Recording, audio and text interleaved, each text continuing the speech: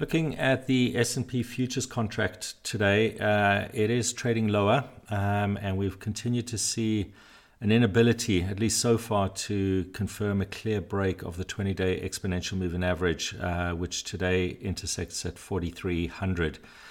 This EMA has been tested twice over the past 2 weeks, but the fact that the contract has failed to hold above it still suggests that the risk remains skewed to the downside.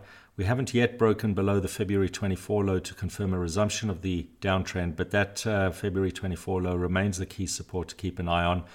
It's at 409,425, and a break of that level would strengthen the underlying bearish theme and, as we just mentioned, confirm a resumption of the downtrend. If we are to see a stronger short-term recovery, at least initially, we'd need to see a convincing break of the 20-day exponential moving average. This would then also open up potential for a test of the 50-day exponential moving average, which is a firmer resistance point as well.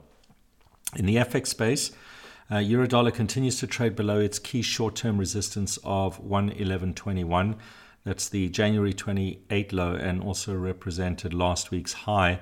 It's a firm short-term resistance, and as long as we remain below there, we're likely to see a continued test to the downside. 108.06 is the first key support to keep an eye on. A break of that level would confirm a resumption of the downtrend, and that would initially open up a move towards 107.67, which is the May 7, 2020 low.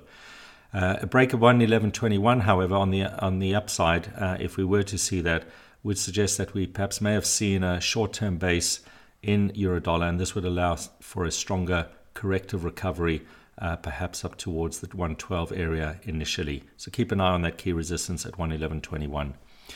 Cable continued to trade lower overnight and touched a low of 130 before recovering. But for now, the short-term trend remains clearly bearish, and we're likely to see an extension low, and a clear break of the 130 handle would open up a move towards 129.54, which is a Fibonacci projection level.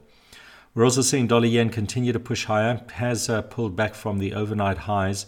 However, the underlying bullish trend conditions remain clearly in place on the back of last week's break of 116.35, and perhaps at this stage, more importantly, the strong impulsive follow-through that we've seen in the dollar yen as it's continued to move higher and is now trading above the 118 handle.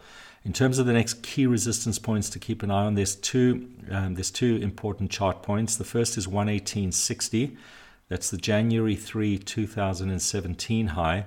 And just above that at 118.66 is the mid-December 2016 high. This entire 118.60 to 118.66 level should be viewed as an important key resistance level, and a break above that handle would certainly reinforce the current bullish theme. One thing to note, however, in dollar yen is that the recovery over the last 3 to 4 days has been very steep, which really just highlights the impulsive follow through on the break of 116.35.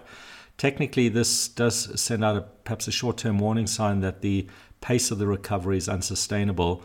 So we may see a period of either consolidation or some kind of a corrective pullback before the uptrend can resume. So it'll be interesting to see how dollar yen behaves around the 118.60 to 118.66 area, which we've just highlighted as the next key resistance point. Gold has continued to pull back from last week's highs, and as we mentioned yesterday, the pullback, at least for now, means that the all-time high of 207.550 remains intact. We have seen gold trade below the 20-day exponential moving average. So this does, from a short-term perspective, suggest that we may see a deeper corrective sell-off. And the next support to keep an eye on is at 1901.5, which is the early March low. For now, the pullback is still being viewed as a correction. The broader uptrend remains clearly in place at this stage. We're also seeing a continued pullback in both Brent and WTI, and both those contracts have cleared their respective 20-day exponential moving averages. So this does suggest that we may see an extension lower. The next key support to keep an eye on in both contracts is at the 50-day exponential moving average. In Brent, that average intersects at 95.89, and in WTI, the 50-day EMA intersects at 93.34 today. On the fixed income side, bunds did trade below its key support of 161.50 yesterday, the February 10 low. What this essentially means is that it highlights resumption of the underlying broader downtrend.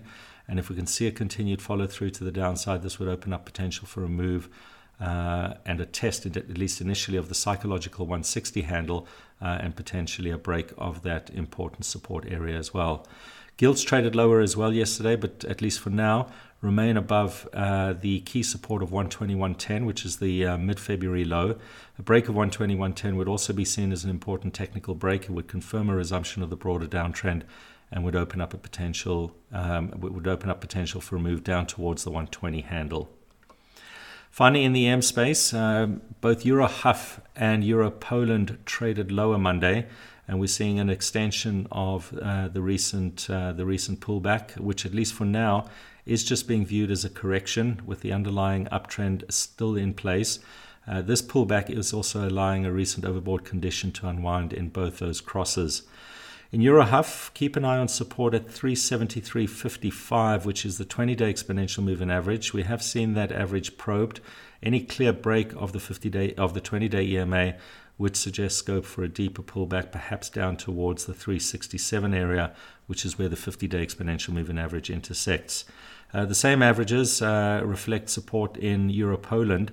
The 20-day EMA at 472.57 in Euro Poland has been probed, and if we do see a clear break of that EMA, we're likely to see a move down towards the 50-day exponential moving average, which lies at 465.16 today.